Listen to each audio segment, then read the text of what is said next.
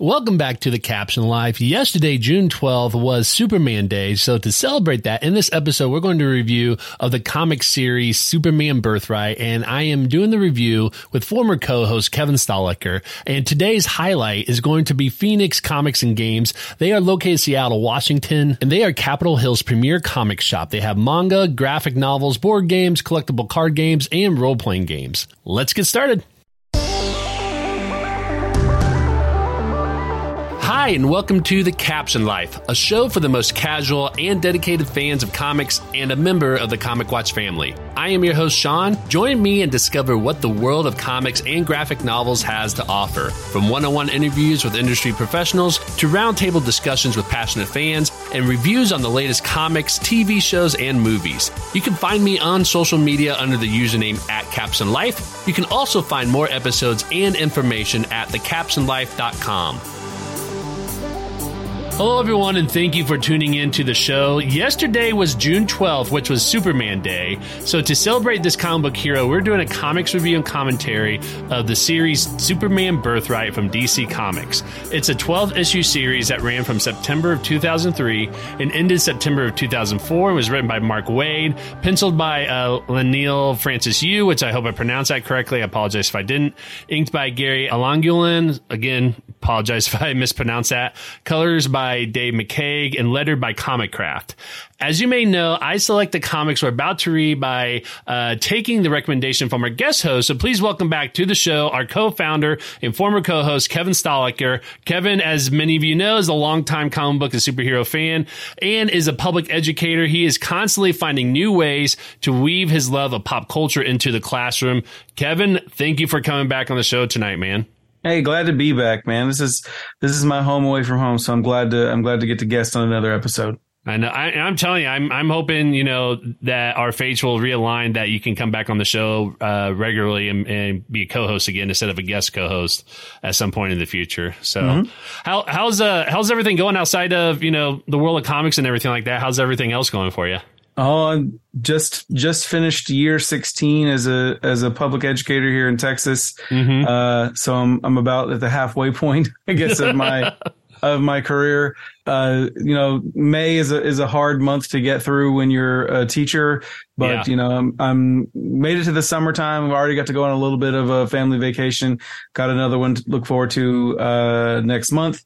And other than getting my wisdom teeth removed this week, it should be a pretty slow summer. So and hopefully while I'm recuperating, I'll get a chance to read some comics and stuff. So there you go. Now, I was just remembering last year, I think it was last year, we went to Dallas Fan Expo together, and that's actually just this past weekend. Did you go this year? Honestly, we really thought about leaving our when we left our family vacation on Friday about going up there. But we've got too many other commitments in this summer. So we decided against it. We have seen on Facebook and social media a lot of our friends that had gone, and my wife has several times looked at stuff and said, yeah, we probably could have gone, but we would have ended up spending way too much money on stuff we didn't need. And I was in agreement with her. So I really would have loved to have gone and meet some of the comic creators. I was trying to win her over by suggesting we could go and meet Ralph Macchio and Billy Zabka, because she's a big, we're all big Cobra Kai fans here in this house. But we didn't get a chance to go. 2023 may be the year that I don't get to go to a Comic-Con. Really? Yeah, it's just the stars haven't aligned yet for it just yet. And I'll be honest with you, I was busy during Houston's Comic Palooza, which is Memorial Day weekend, and we had plans that interfered with us going to Dallas Fan Expo. There's a couple of other ones that I might be able to go to, but I am not a big fan of Comic-Cons in the summer here in Texas. Yeah. I remember you telling me about that. It's so hot. It's very hard to cosplay. And so looking for one in October might be my last hope, but we shall see. Yeah. Yeah, I will be honest to say that some of the things I've seen on social media, I don't know if it's just, I happen to notice these things or what, but some of the people are reporting, some of the experiences that they had that were like subpar for Dallas Fan Expo. And I felt like, and you and I have been kind of honest with each other about this when I went last year. Saturday last year for Dallas Fan Expo was a terrible experience for me because I felt like you couldn't move around in the exhibition hall. And so I remember being done at like 2 p.m. because I felt like I was bumping into people. I couldn't get through anything. And I remember being done. And it sounded like from some of the other people that I've been reading on social media that I follow that they've had kind of a similar experience, whether it was very congested or I guess, some of the photographs and autographs have been kind of a nightmare in terms of waiting in line to try to get that, especially what was really odd. It was, I think some people had like VIP and then they were told to wait at the back of the line, things like that. So I know it's just, and not every convention is going to be stellar or anything like that. So I'm just hoping that it's something that is more of a fluke and it's like something weird just happened this year. Kind of like, when we went to PopCon together for the first time, that was the first time they did PopCon, after the COVID, pandemic happened and everything. And so a lot of it was them trying to balance all the things with putting on a convention after so long with this new pandemic. And we remember we had it wasn't a terrible time, but it wasn't a great time either. And I feel like every PopCon since then has actually improved and gotten better. So who knows, like every convention has a year where, maybe it wasn't a great year for whatever reason. And hopefully it'll be better next year for people. So yeah, I can say having gone pre-pandemic and post-pandemic that I think part of the problem with Fan Expo in Dallas is that they're using the same plan over and over again, and it's grown so much. Like it's a huge Comic-Con, and they have tons of celebrities, tons of artists. It's by far one of my favorite to go to because of the access you have to the guests that are there. However, on Saturday when you have 50,000 people there, it's just so crowded, and they need to book up more of the convention center and utilize the space to spread everything out a little bit. Agreed. Yeah, because that was the thing is they packed in so much with that. That's why it was just really congested. Is that it was a small space by any means. Like I remember thinking how big it was, but they just needed more space to accommodate all the vendors they had, all the guests they had, all the art, the artist gallery that they had, and all the people that are going there. And I remember that was just, part of the problem was they just didn't have enough space for all that. I think when it comes to all Comic-Cons, you have to balance the amount of space you have with the affordability for the vendors and whatnot. But I would argue that if you cut if you cut 10 to 20% of the list of vendors down, or maybe you charged more for the vendors table so that you had fewer, something in order to be able to spread them out better. You'd probably as a vendor would come out even still ahead, because how much are you not selling because people can't see what you're selling because the aisles are so crowded? Yeah.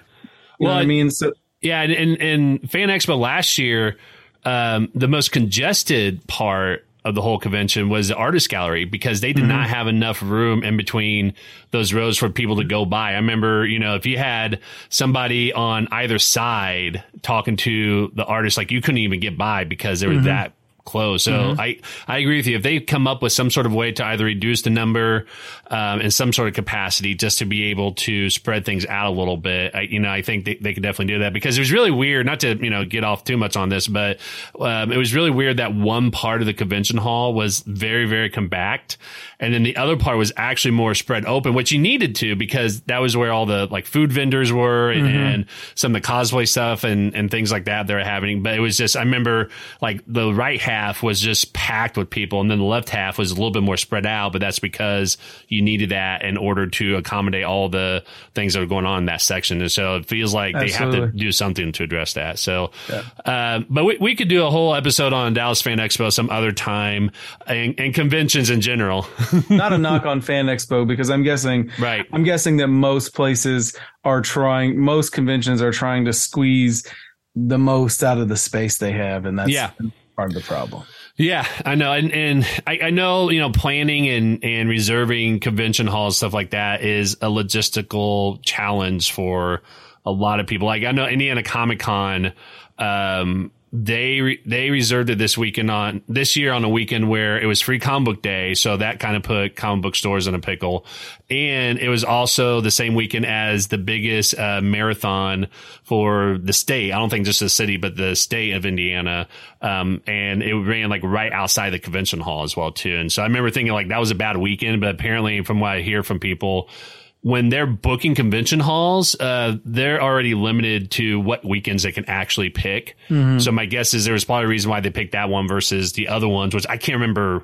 I can't fathom why that would be, but it is what it is. So, yeah. But yeah, like I said, we could do a whole thing about conventions and things like that, but we're going to be talking about Superman Birthright. So before we get into that series, Kevin, why don't you tell us a little bit about your origin story with the character Superman? What got you into that character? Was it comics? Was it movie, TV show?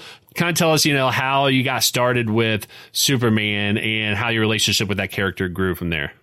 Yeah. So, my first real, exposure to Superman as a kid was probably when I was like almost 7 years old.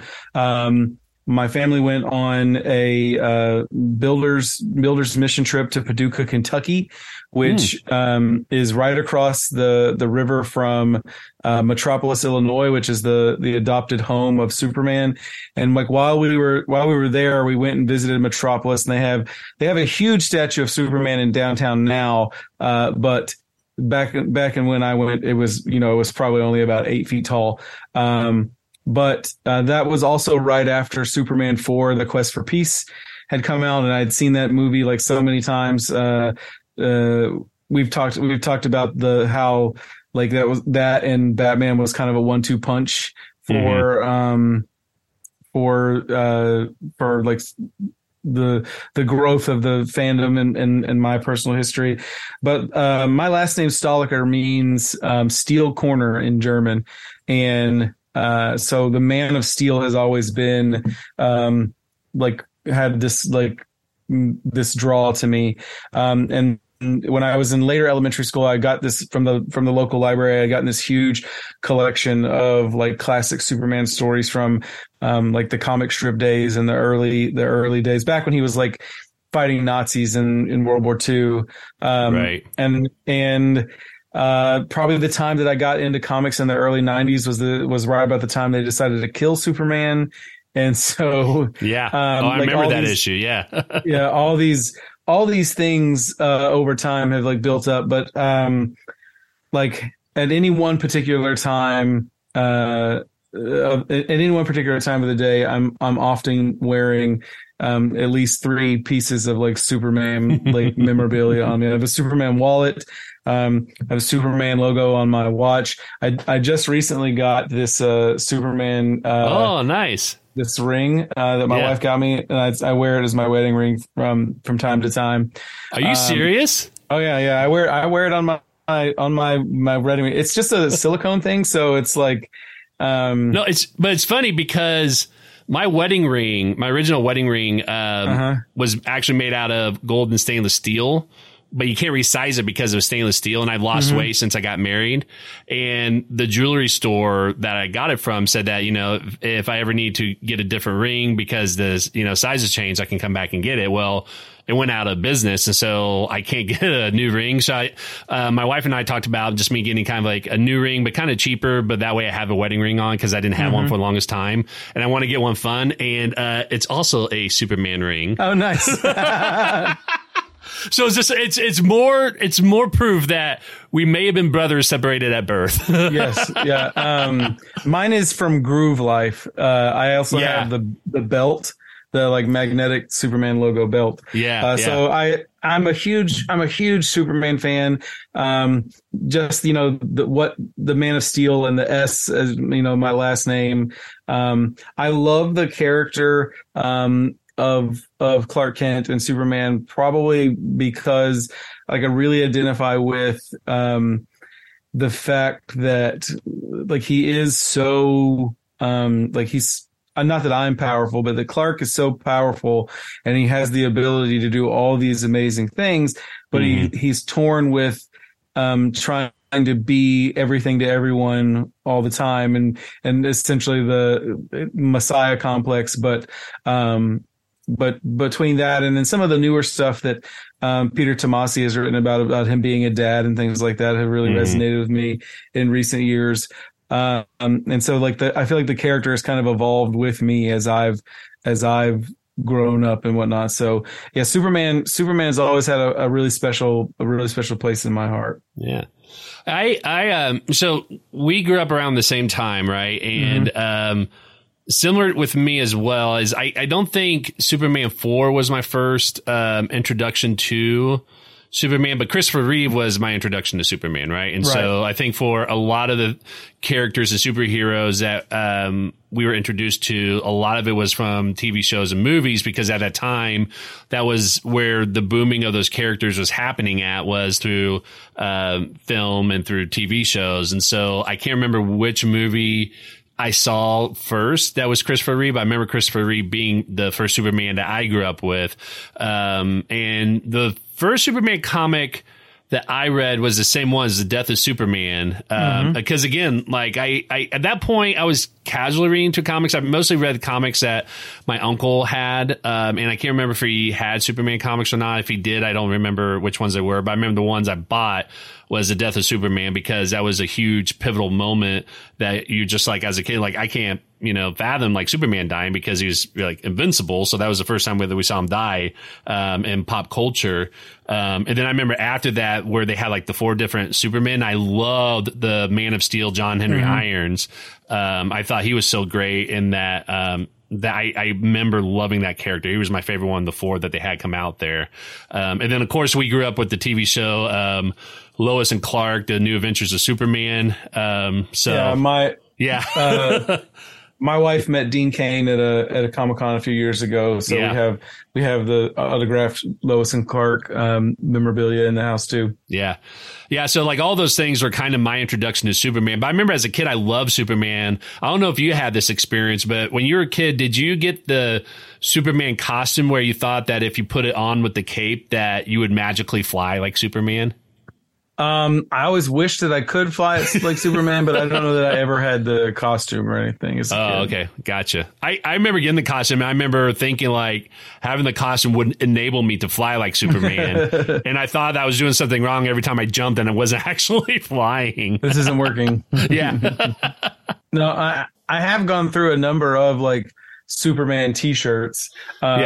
Which like the last one that I had before the one that I have on, I've probably had since the year after, I got married, which I've been married for 17 and a half years now. But, I was going to throw it out a few years ago and my wife loved it so much because it's like, I guess it's worn out and it's like super soft and the Superman logo's barely like visible anymore because it's just, I wore it out, but like she wears it as like a nightshirt now because like it was too special to throw away, I guess, to her. So, yeah. But yeah, no, I've had a number of t-shirts. I've not ever owned the cape. Well, I think for your birthday, I'm going to have to rectify that. Okay. You send me a cape. I will send you a cape. I'll find a really nice cape. Not the suit, just the cape. I'll jump off the roof and we'll see what happens. Have Madden be there to catch you. Yeah. Or no, just let Madden do it first. Yeah. There you go. Hey, Sean says this cape works. So. Oh yeah, it's verified. It's 100% kryptonite, right? Kryptonian, yeah. Kryptonian, yeah. Sorry, Kryptonian, yeah. Yeah. 100% kryptonite would be the wrong. Well, yeah, exactly. Or is it? Well, let's go ahead and dive into Superman Birthright. For those of you who have not read the series and you don't want it spoiled for you, now is the time to turn this off and wait until you read it and then come back to this. But let's dive into, Kevin, why you decided for Superman Day, for this episode, you wanted to read and review Superman Birthright of all the series of Superman that you could have picked. Yeah, I can't remember. It's been about 10 years since I read Superman Birthright the first time. And even like thumbing over it again in the last couple of weeks before we started recording this, it's just one of my favorite standalone Superman stories. Mm-hmm. And I don't really buy into the notion of canon in modern comics because the characters have been, like, Superman himself has been killed and come back to life. Like, everybody's story has changed so much that it's hard to say, like, this is canon or that is canon. The only things that are canon are, like, that Batman's parents were killed outside of the theater and that Superman came from another planet or whatnot. What I love about the story is that it was a new origin story. It was an updated origin story. Right. For the 21st century. The thing is, this is 2023 now. This was written 20 years ago. Yeah. Yep.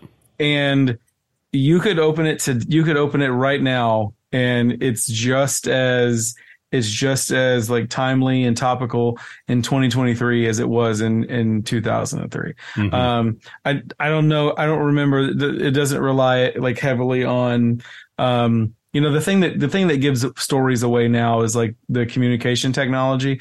Like, you can tell when a movie or something was from based on the type of phone that they use in the story. But I think that aside, it really is it is like the epitome of 21st century Superman story. And it's the reason why Mark Waid wanted to write the story in 2003 was he wanted an updated origin story, kind of the same way that Superman the movie did in 1978. And he, like, the Superman movie from 1978 is a fairly timeless film. And I think Birthright is also a quite timeless example of how, like, comics can transcend over times. All that being said, here we are in 2023. You mentioned that yesterday was Superman Day. Superman is celebrating his 85th birthday. Yeah. And this summer, Superman the movie celebrates its 45th birthday, and this comic that we're talking about is 20 years old. And so there's a lot of, I think, there's a lot of gravitas that comes along with, like, these stories, like, and the ones that can really, really stand up to the test of time. Right. Yeah. And in this series, when I read it, unless you were, I could tell it was a 2003 book because, first of all, that's when we were, in high school and college, and there was the events of 9/11 and the war in Iraq that happened. And there were some pages in one of the issues where it was clearly kind of addressing that. That I thought was really interesting. We'll talk about that a little bit later, but it was definitely a timely piece in terms of what was going on in the United States around that time. It didn't really focus out on the whole story, but the fact that they were talking about specifically, anti-terrorism strategies and stuff like that, that was definitely something that probably honed in a lot more during that time than if it was written, 5 years ago or 5 years prior to that. Right. Right. But what's interesting when you said, talking about canon and things like that, I don't know if you knew this, but I was doing a little bit of research about this series after I read it. And apparently this series wasn't supposed to be canon, but I guess DC Comics decided that they wanted to make it canon. So they replaced John Byrne's Man of Steel series with this one, which I thought was really interesting, that I've never heard of a story being canon and then kind of got knocked out and replaced by a different series as canon in this way. Which to me is silly because it has since been removed as canon. Has it really? Yes. Like the Infinite Crisis crossover from, like, just a few years after, 2008 gotcha. Or 2009. Infinite Crisis changed, I guess, decanonized Birthright, and then when, like, several years later, there was he writes everything for DC. They came out with a new Superman Secret Files and Origins. Jeff Johns and Gary Frank. Yeah. They did it, and that has officially replaced it as quote unquote canon. But it's all in all the stories are the same. It's like Superman comes from comes from Krypton, Right. and the devil's in the details, especially with this one, in terms of some of the background story between Clark and Lex Luthor. Right. Yeah. Well, I wanted to share a couple of listeners' thoughts about the series because I asked for people, if they've read the series before, what they thought about it. And I got a couple of people to respond. So Derek Hoskins, Paperweight Entertainment, said Superman Birthright was the first Superman story he read. It was also the first time that he started to understand the appeal of the character. It's also some of his favorite Superman artwork of all time. Mm-hmm. And Anthony Bergamini from Comic Watch said, it sounds like Mark Waid will be touching on elements from this in his upcoming DC Black Label book, Superman Last Days of Lex Luthor, which is actually coming out later this summer in July. So, okay. So I didn't know about that one. I had to pick that up. Yeah. Honestly, I think I've heard about that book coming out, but I didn't realize it was a connection to Superman Birthright, which apparently I guess Mark Waid a while back kind of confirmed that it was going to be a continuation of that story, essentially. So I've heard of it, but I didn't realize the connection with it. So it's going to come out in July. And I think from the looks of it, I looked at it really quickly. It might just be a single book. I don't know. I didn't see multiple issues or anything like that, but it just may have been that they don't have that up on League of Comic Geek yet. So let's kind of do a recap of the series for everybody who either haven't read it yet, or people who may have read it and just kind of forgot the details. So, generally speaking, just like what we talked about, this is an origin story of Superman. The first issue kind of focuses in on the last days of Krypton and Jor-El and Laura-El sending Kal-El to Earth. And so they have like this whole, I think like 8 pages kind of build up of talking about, how Krypton pretty much, didn't take Jor-El's warnings, to heart, and now the planet's going to explode, and Kal-El is going to be the last surviving son of Krypton, like any other origin story that we've had. Exactly. And then later on, I think they said 25 years later, we see Clark is out in West Africa, trying to be a journalist, and he was documenting some of the things that's going on with the conflict in West Africa with the reigning government people and the rebellion that's happening. And he's also trying to figure out like how to use his powers for good without scaring people. Mm-hmm. So after that whole thing, and actually the leader of the rebellion group gets killed, Clark decides to come home, and he decides that he needs to become something for the people, which he gets the idea to wear a costume from the blanket that he got from when he landed on Earth, which has the, Superman House of L's insignia there. And so his mom helps him figure out, how to make that costume work, but, having like dual identities. So he said that he needs to make Clark not stand out, basically, right? So she's the one that came up with the glasses because his eyes apparently is like way too blue that people are going to notice that. Teaches him, he has to slouch. He has to act like, very clumsy and dorky and things like that. And so it's really cool to kind of see how that origin kind of started. It wasn't, Clark always like that, but it was out of a need to kind of hide his identity from being Superman as well. Yeah. And then he goes to Metropolis. So yeah, go ahead. And I think that aspect of it really gives meaning to the way that Christopher Reeve,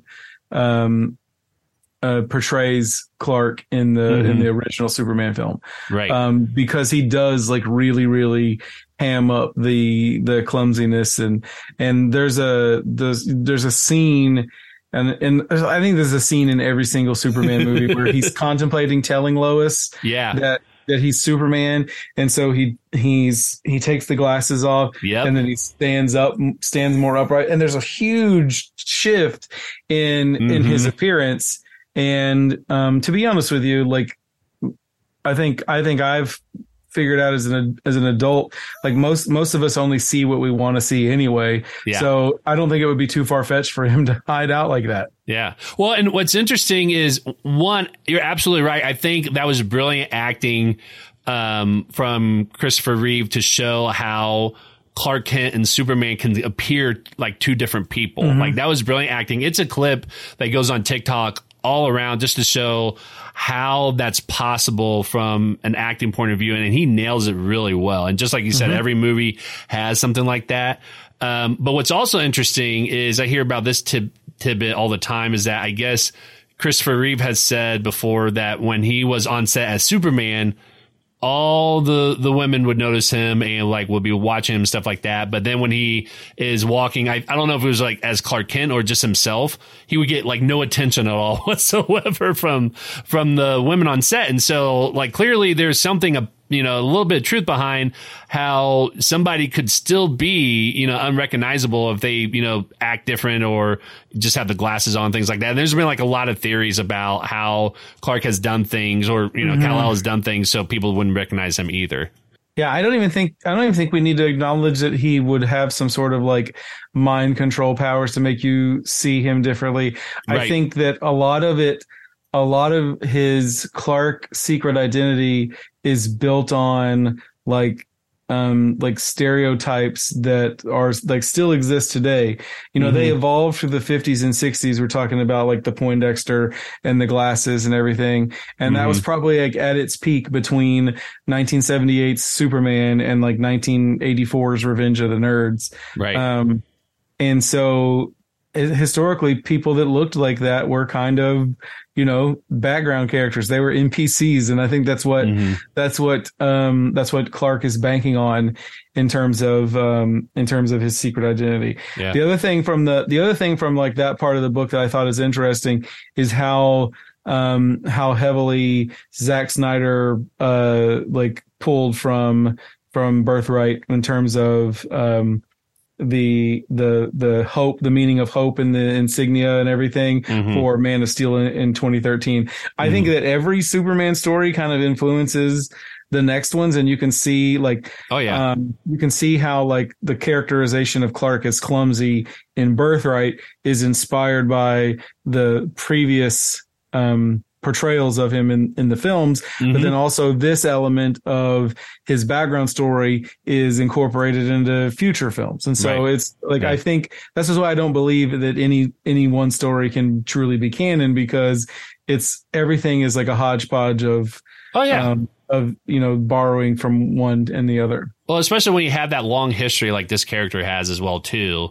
is it can definitely, I mean, there are some things that might be completely conflicting, but all in all, these little details can definitely hold up to being canon.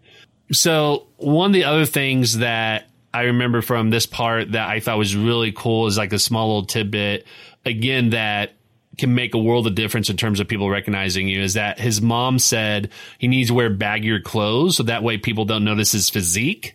Because when he's flying around as Superman, of course, everyone's going to notice his physique. But if he wears tight shirts as Clark Kent, then people are also going to notice that and going to pay more attention to that. So the idea of wearing baggier clothes so that way it's not skin tight or anything, I thought was a really, small detail that makes that work. So, so after that, Clark moves to Metropolis because he said that, as Superman, he needs to kind of have an ear for, immediate news, basically. He needs to know like what's happening now, and the Daily Planet has that reputation, so he's going to go and get a job there as Clark Kent.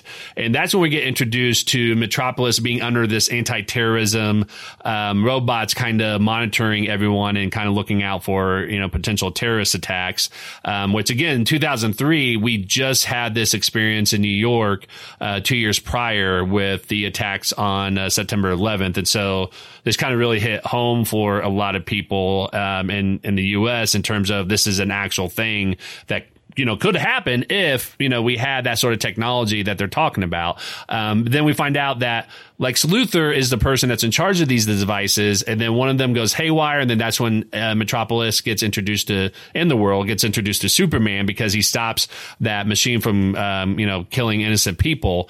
And then Clark Kent and Lois Lane figures out that Lex was responsible for it. And then later on, we see that there's a flashback that Lex and Clark were actually friends in high school. I guess Lex moved to Metropolis and they were really good friends. Lex was kind of like a social outcast. Smallville. What I say? Metropolis. Yeah. Sorry. Yeah. So I'm sorry. Yeah.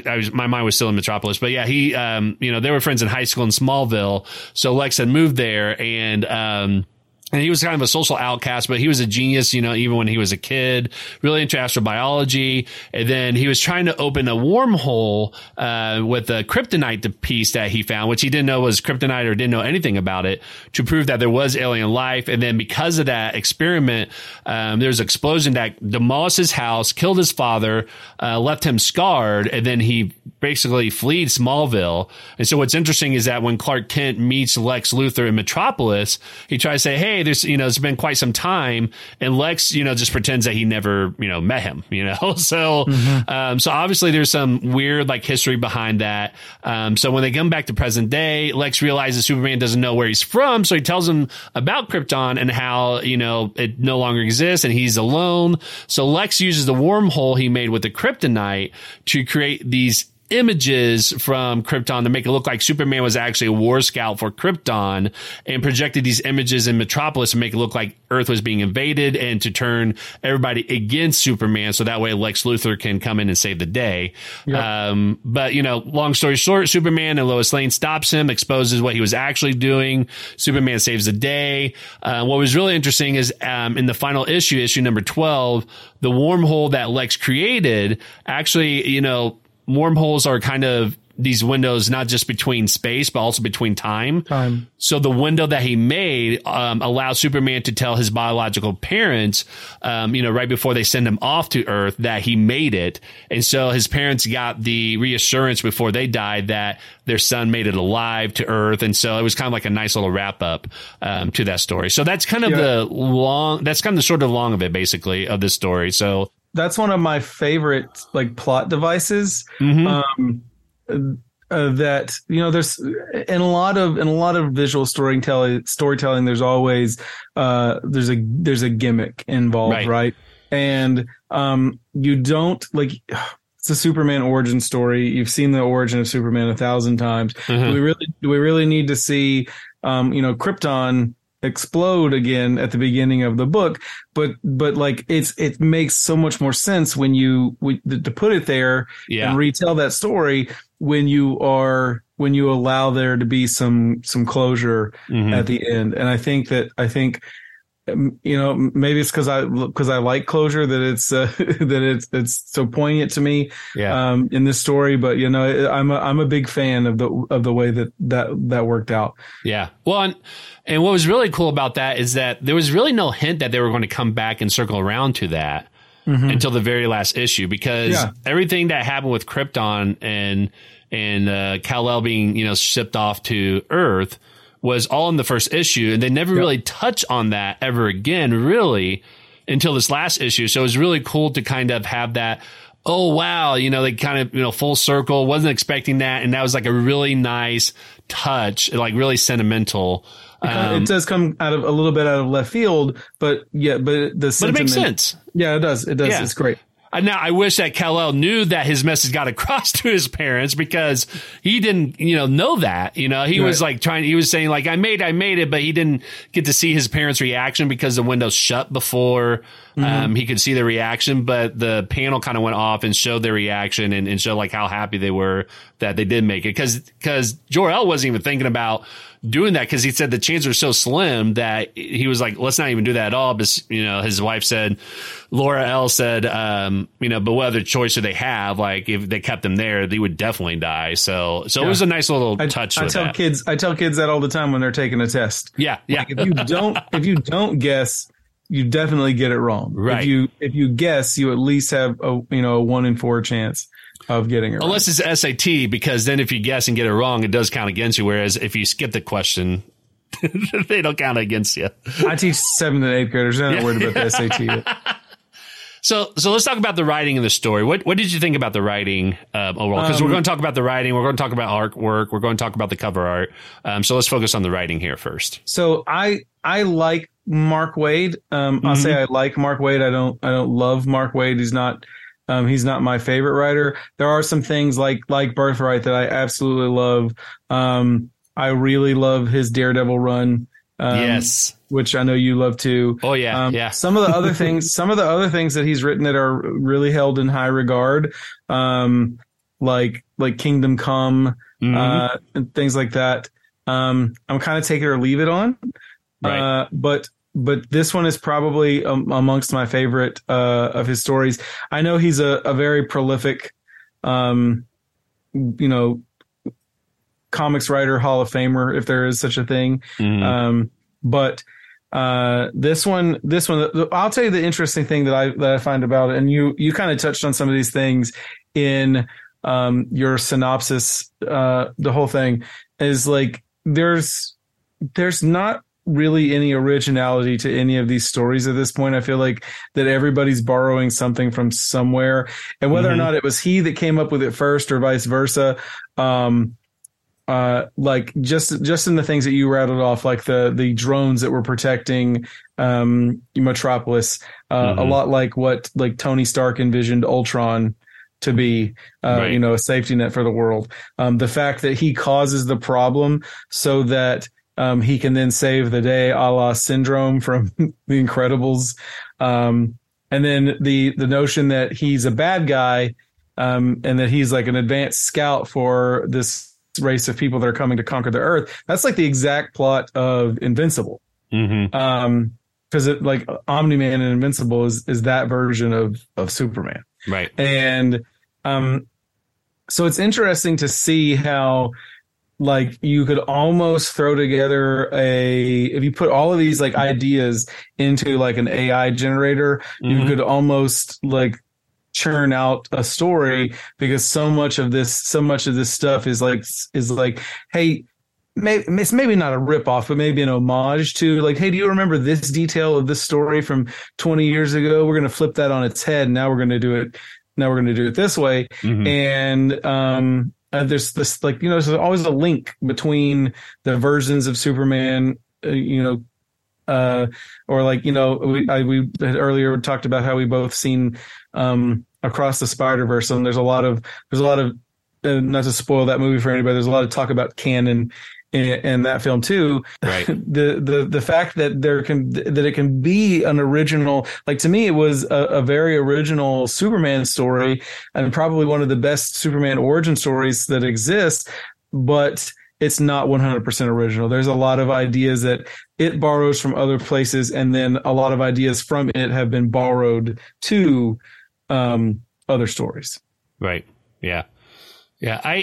For me, I really enjoyed the writing here. There's a few things I thought was interesting that I'll get to in a second, but one of the things I really like about the writing here is that it really focuses in on how lonely the character of Kal-El, Clark Kent, is, because there is a lot of moments where you see that he is struggling between trying to balance Clark Kent duties and Superman duties, but also the social aspect, because he started to be, you know, kind of shunned from the workers at Daily Planet. And you really saw that in a lot of these panels here. So I thought it was really interesting to kind of see some of those struggles that we don't necessarily see from the character of Superman. We definitely see it as Clark Kent, but you kind of see it as like two separate things. That Superman never really struggled with this, but in here we actually see that there's some real struggles in both of those things. I really enjoy Mark Waid's take on adoption and parenting as well, because, you know, Kal-El's father, Clark Kent's father, John Kent, talked about, you know, how he's adopted, but also talks about father and son bonding as being a real thing that kind of transcends biology here. And so I really like how he kind of blends those things, but also touches on what it means to be an adoptive parent, and kind of the idea of, if, you know, the biological parents show up in his life and everything, like what that would mean to them.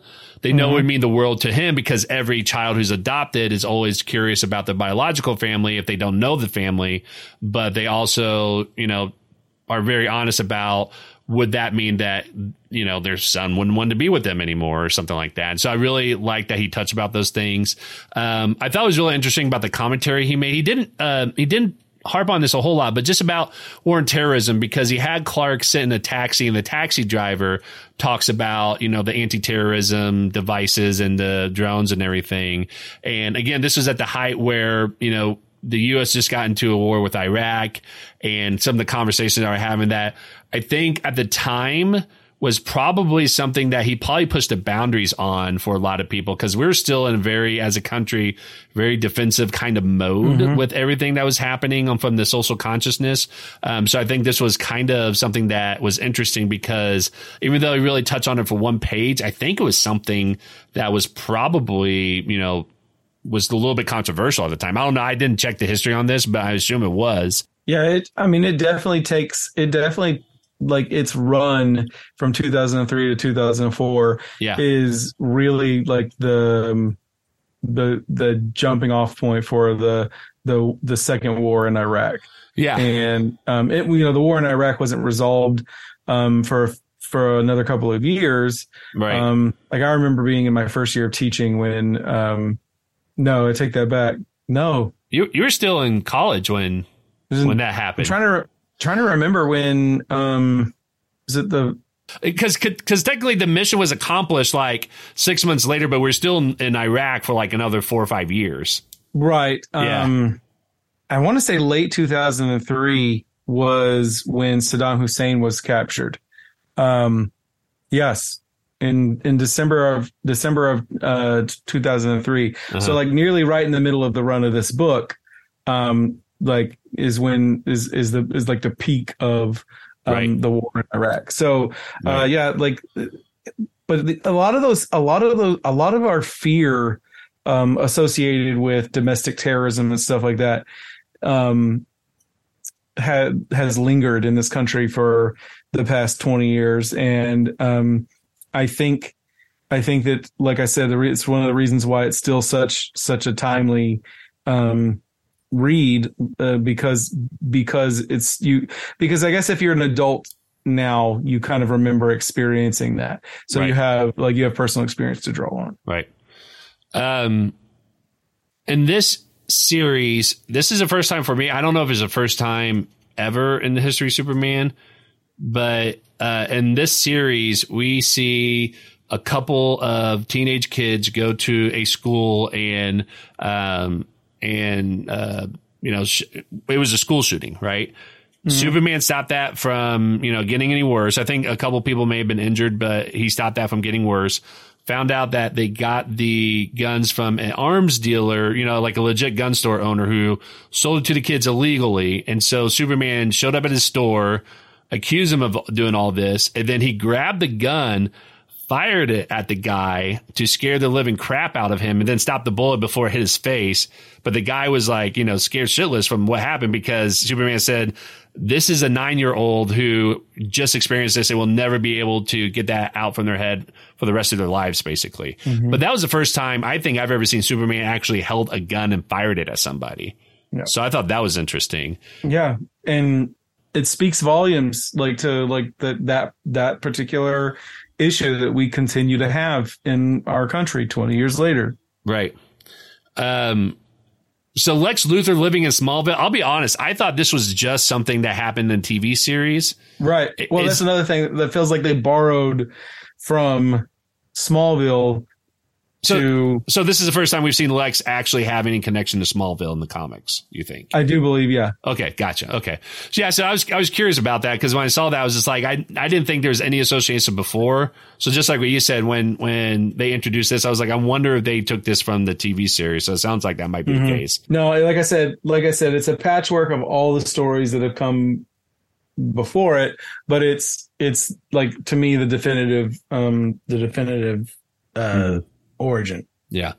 One thing I will say that I thought was weird, and I don't know if this gets resolved like in a different series or something like that, is in issue 1 or 2, they made a mention about, Lana Lang being missing. I think Clark's parents said something about that, about how, I think he asked about that. I was like, any word on where Lana's at? And someone said, like, yeah, no one's seen her yet. And then that was it. Like, it was never brought up again in the entire series. So I have no idea what that was about.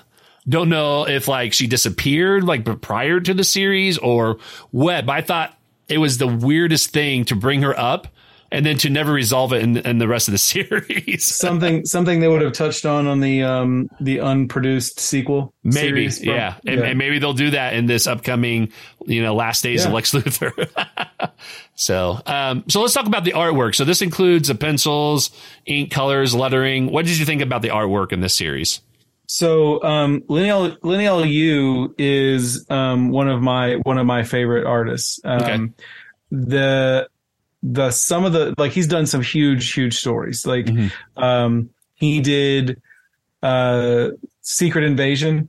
Like he's the main penciler for the Secret Invasion crossover at Marvel. Before that, he did the Ultimate Hulk versus Wolverine, which has an interesting production history. And like if you go back and read it, it's like 6 issues, but it took it 3 years to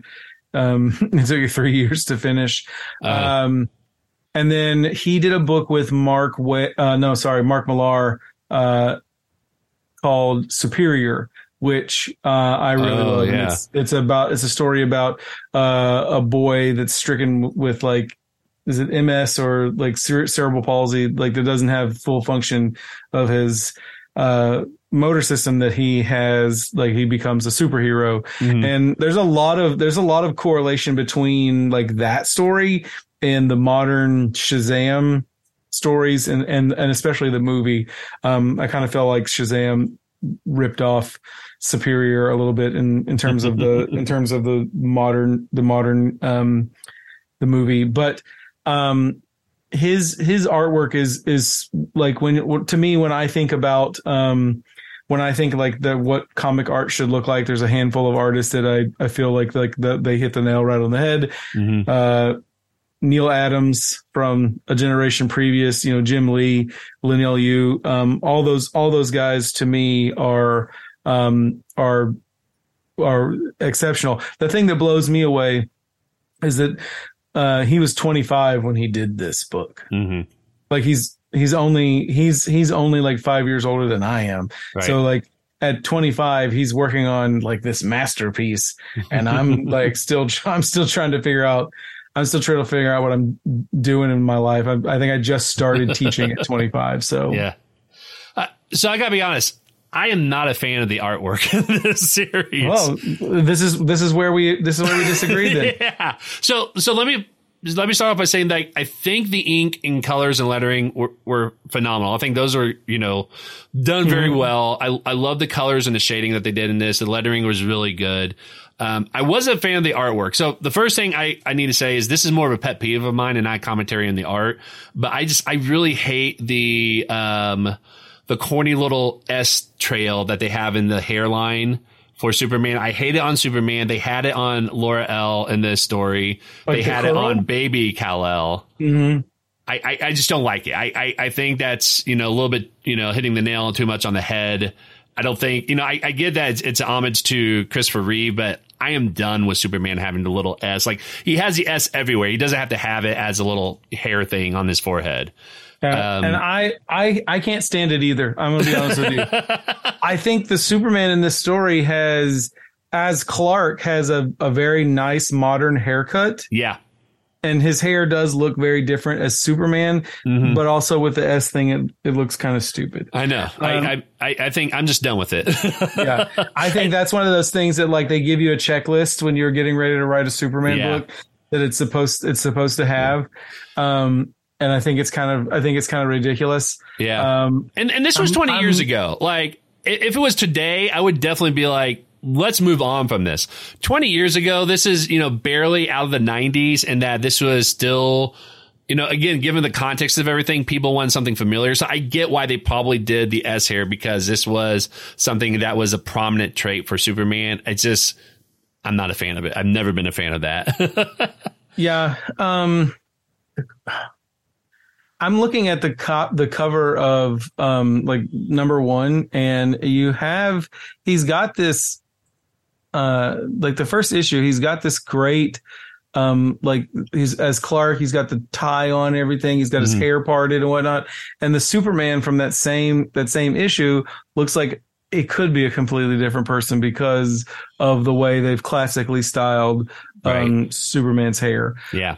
I will say the one thing I don't like about the art in it is a lot of times the highlights, like if you look at like a t-shirt in like the light, and there's like, ripples and shading and whatnot. Right. The colorist in this particular story used white to highlight the brightest parts of the face or the brightest parts of the skin or whatever. And because of that, it makes everybody look sweaty.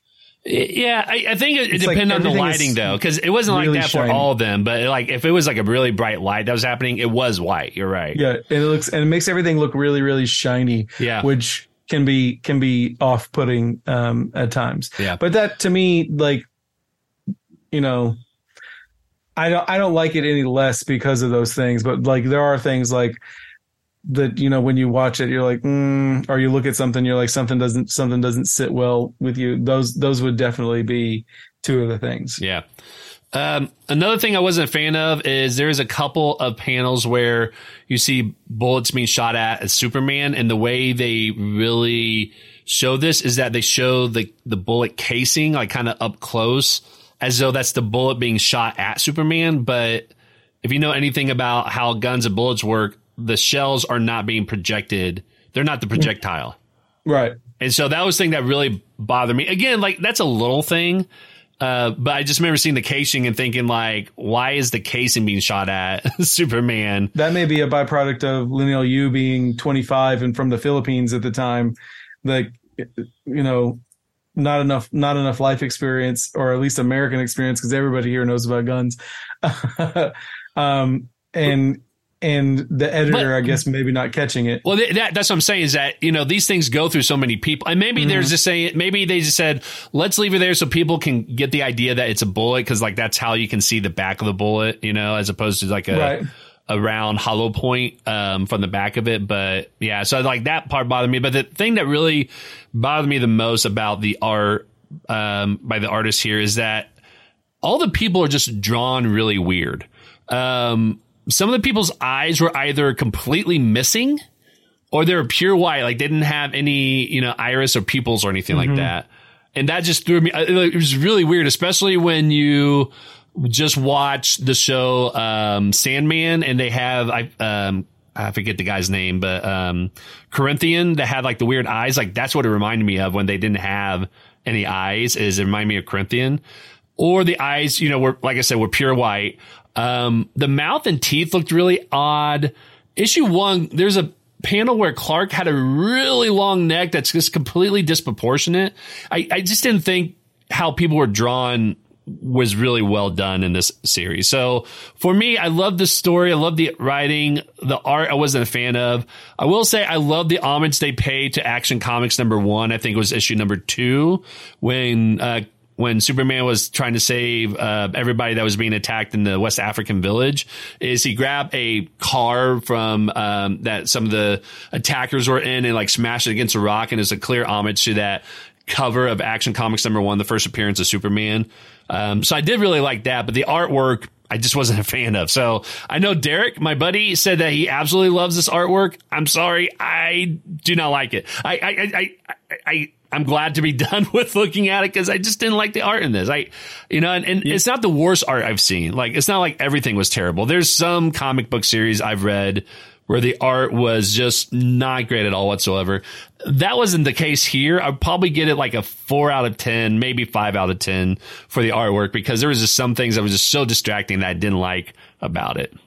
Yeah, inconsistency would probably be the word for me. But one, like I said, I think it was a product of Lineal Yu being so young at the time. And the other thing is I think this happens a lot. Like Mark Waid was a well-known writer at this time, and I think a lot of times when you have a celebrity, quote unquote, writer, one of the big name guys, they have a little bit more editorial sway than maybe like an up and comer was. And so like there may have been a push for them not to change anything. But you're right about necks. Can we talk about necks for just a second? Because everybody knows how hard hands and feet are to draw, but I think necks get overlooked with. Well, Rob Liefeld nails it, doesn't he? what, hands and feet? Hands and feet. I don't know. We could go back and look for. That's definitely not the case, but we could go look at his necks if we wanted to. Oh yeah, yeah. But here's the thing. So my wife was commenting about this watching Into the Spider-Verse, about how the way they draw Kingpin is like a hunchback. Oh my gosh, yeah, I couldn't stand that. I love Kingpin, but his back is up here, but his head like sits. It's like in the middle of his chest. Yeah, he looks like he's constantly like that dancer that does that weird, like, you know, moving the neck around, but the shoulders stay still. Like that's what it looked like constantly for me for Kingpin. I love that movie, but I did not like Kingpin. He looks like one of the Goombas from the original like Super Mario movie. Yeah. But also, I think a lot of times, like, necks get, like, over-exaggerated, too.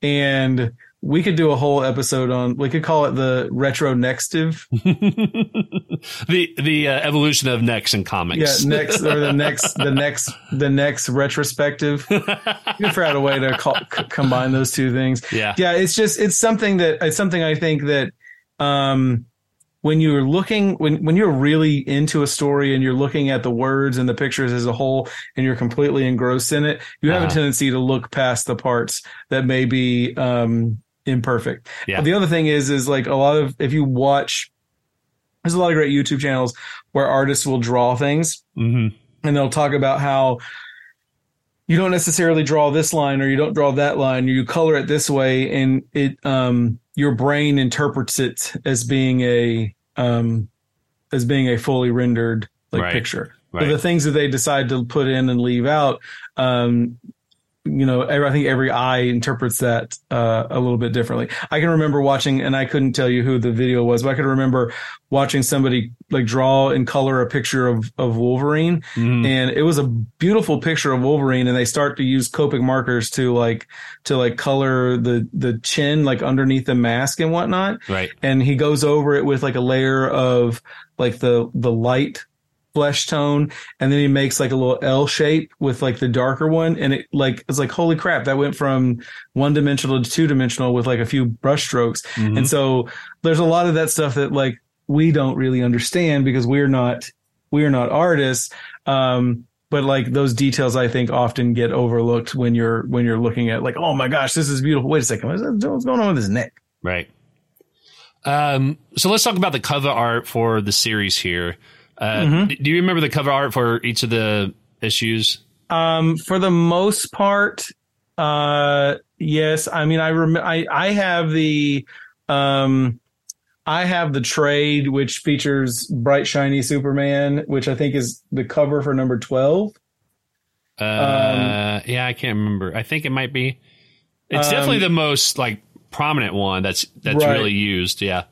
And inside the trade that I have, at the beginning of everything, every new issue, there is a copy of the cover.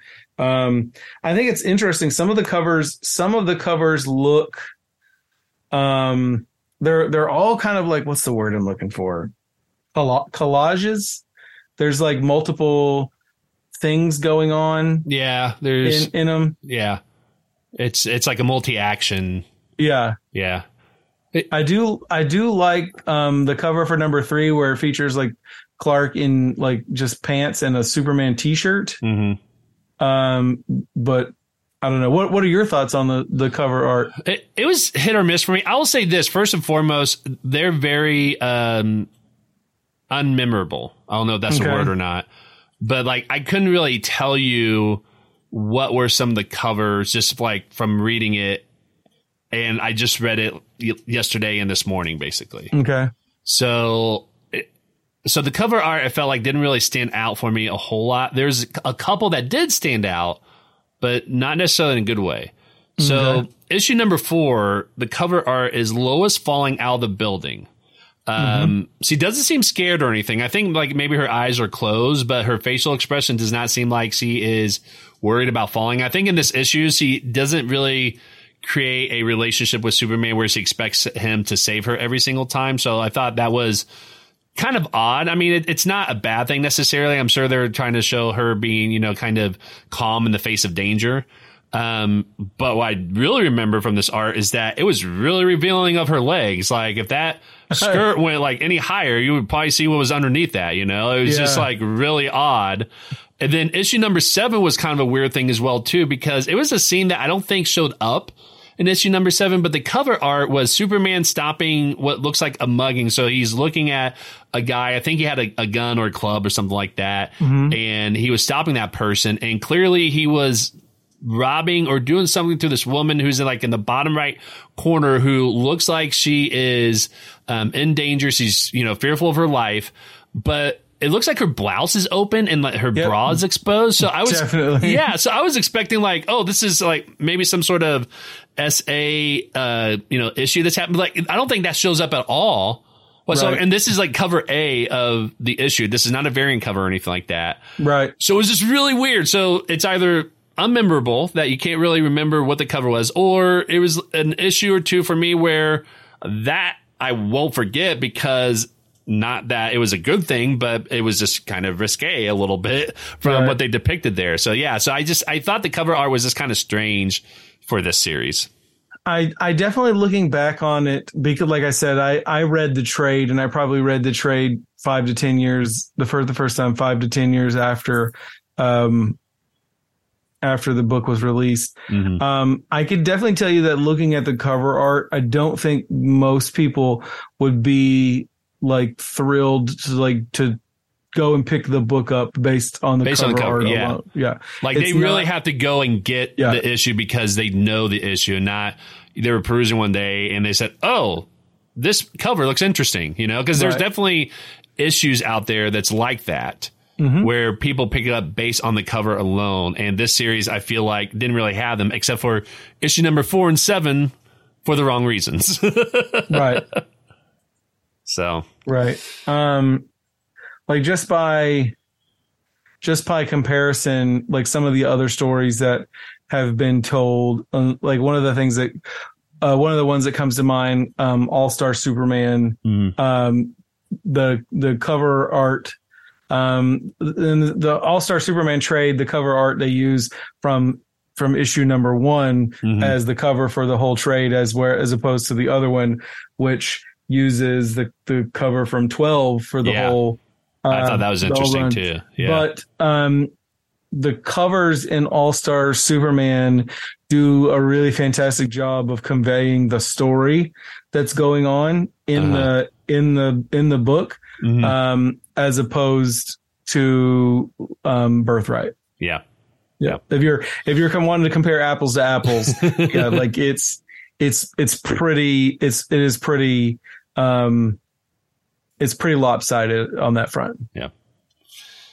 So that's Superman Birthright. Overall, Kevin, out of 10 stars, what would you give the series? This is not objective, just because I'm such a fan of, and listen, I'm interested to see James Gunn's new Superman movie that he's got like in the works or whatever. Yeah, Superman Legacy. Superman Birthright to me reads like the storyboards for the perfect Superman trilogy kickoff movie. Like this is what you build your universe around. And so I would say it's a solid 8 out of 10 for me. Like I do have perfect Superman, perfect Superman stories, in mind, but it's up there, amongst the best, in my opinion. And I've read an awful lot of them. I wouldn't be surprised if James Gunn uses this series and Superman Earth 1 as a basis for his film, because that one's another origin story collection that I thought was really well done, that kind of has a similar narrative in terms of like how they're telling the origins of Kal-El and how he becomes Superman in that same sort of idea. So I wouldn't be surprised if he combines those two. But this series, for me, I would give it a 6 out of 10. The story was really well done. I enjoyed the story. The art was something that I was just not an appeal for me. So, because of the art, unfortunately for me, it's going to be a 6 out of 10. So, So that understandable. Yeah. So that is Superman Birthright. As we do with every episode, we're going to end it with talking about the comics we're reading. And just a reminder for people before we jump into that, the Caption Life is part of the Comic Watch family. And so the Comic Watch is always looking for people to join our team to be reviewers for comics, TV, film, anime, gaming, anything of that sort. If you're interested in becoming a reviewer, if you've never written a review before, don't let that hold you back, because this is a organization that's grassroots, is completely volunteer. And this is where a lot of people get their starting point at. So if you're interested, there will be a link in the show notes below for where you can actually apply to become a reviewer for Comic Watch. And we usually get back with people within, 7 days. So if you're interested, check out that link in the show notes. Comics that we're reading, we usually start off by sharing what our listeners are reading, and then we'll dive into what we're reading. So from Comic Watch, our editor-in-chief, Matt Myers, said currently catching up on the recent issues of Daredevil, Chip Zdarsky and Marco Cicchetto, which I don't think I pronounce his name correctly. I butchered it. I don't think you pronounce a lot of people's names right. I really don't. I really need to spend more time trying to find out how to pronounce it. I just don't think of it until we start recording, and I'm like, I should have done that. You should see about putting me into Google Translate to see how Google Translate does it. Usually what I do as a, kind of a side note is if I know how to pronounce a name, I type out the phonetic pronunciation. I don't type out how their name is actually spelled. I'll type it out phonetically. And that's how a lot of people do that. Yeah. So, but I got to actually look it up and do that. And I haven't been doing that for a while. So so I'm probably way off on this, but Matt said that, they're writing one of his favorite Daredevil runs in years, which a lot of people said that. And I confirmed that as well too. It's been one of my favorite Daredevil runs. In our Lumina Casters Discord channel, Kim from the ODPH podcast says in all caps, Battle Chasers, Image Comics, the long-awaited number 10 finally hits comic shops on June 14th. Fantasy, adventure, action, let's go. So yeah, he said that, all caps. Mm-hmm. So he's really excited about that. And Joe Loves Comics said currently reading through and enjoying Walking Dead Compendium, volume number 2, among other things. So thank you very much for all those who share what they're reading. Kevin, what are you currently reading in comics, if anything? Because I know we had talked about this before. Sometimes you don't have time to read comics and all that, which is understandable. Yeah, school just ended. So I haven't had a chance to pick up anything here recently.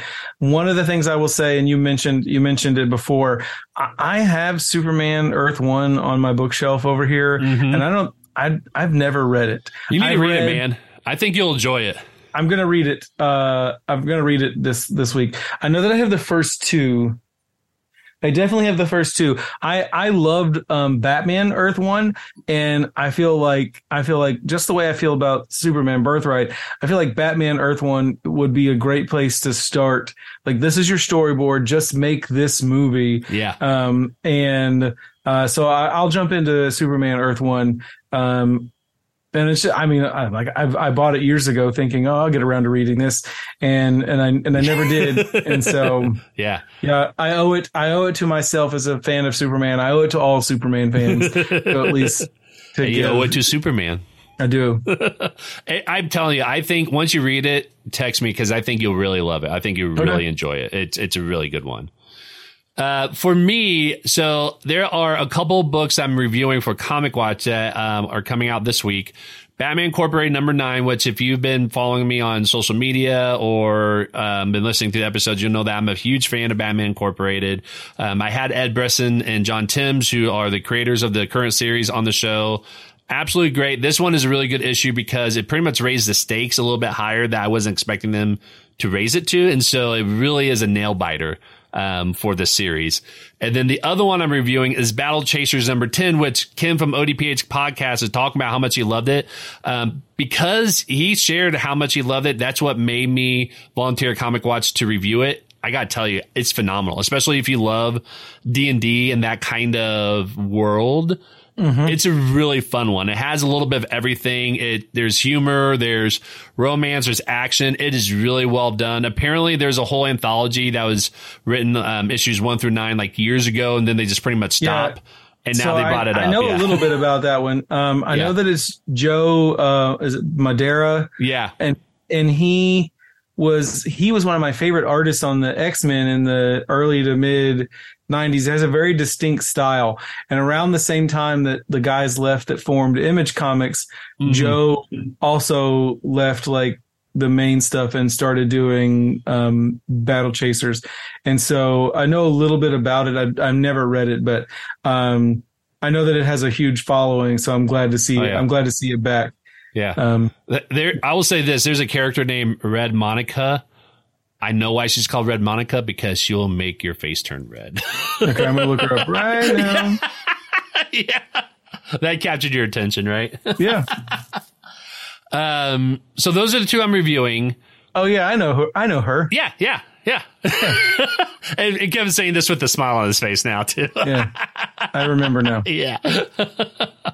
On my poll list for this week, I have Amazing Spider-Man number 27, not because I'm reading it, but because I'm getting the variant cover that has Mickey Mouse as Iron Man on it.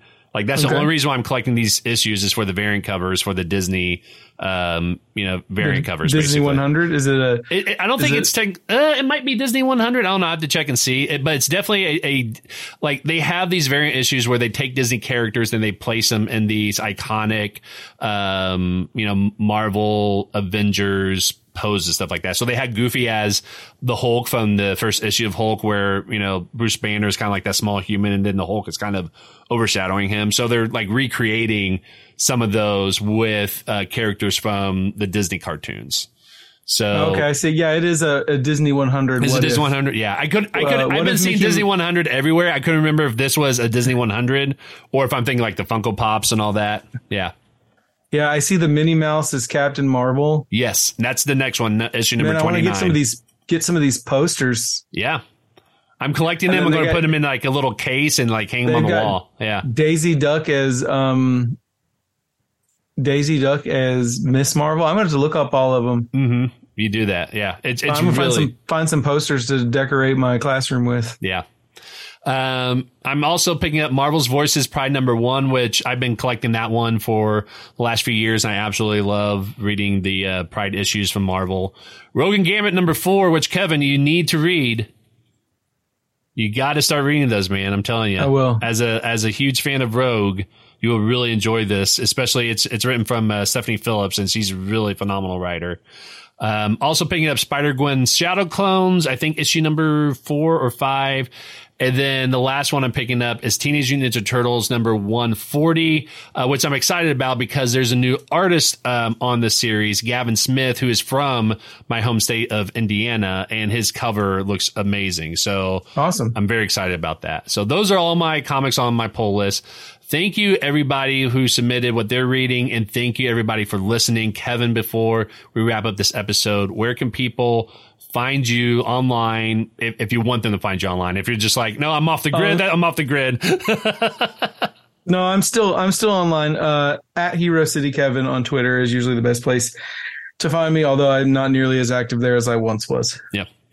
So, well, thanks for joining the show and talking about Superman. If you didn't get a chance to celebrate Superman Day yesterday, there's nothing that says that you can only celebrate on Superman. Go out and, wear, some sort of Superman memorabilia, something like that, and celebrate this huge character that Kevin and I both love, that so many people love, and, hope that you guys enjoy our review of Superman Birthright.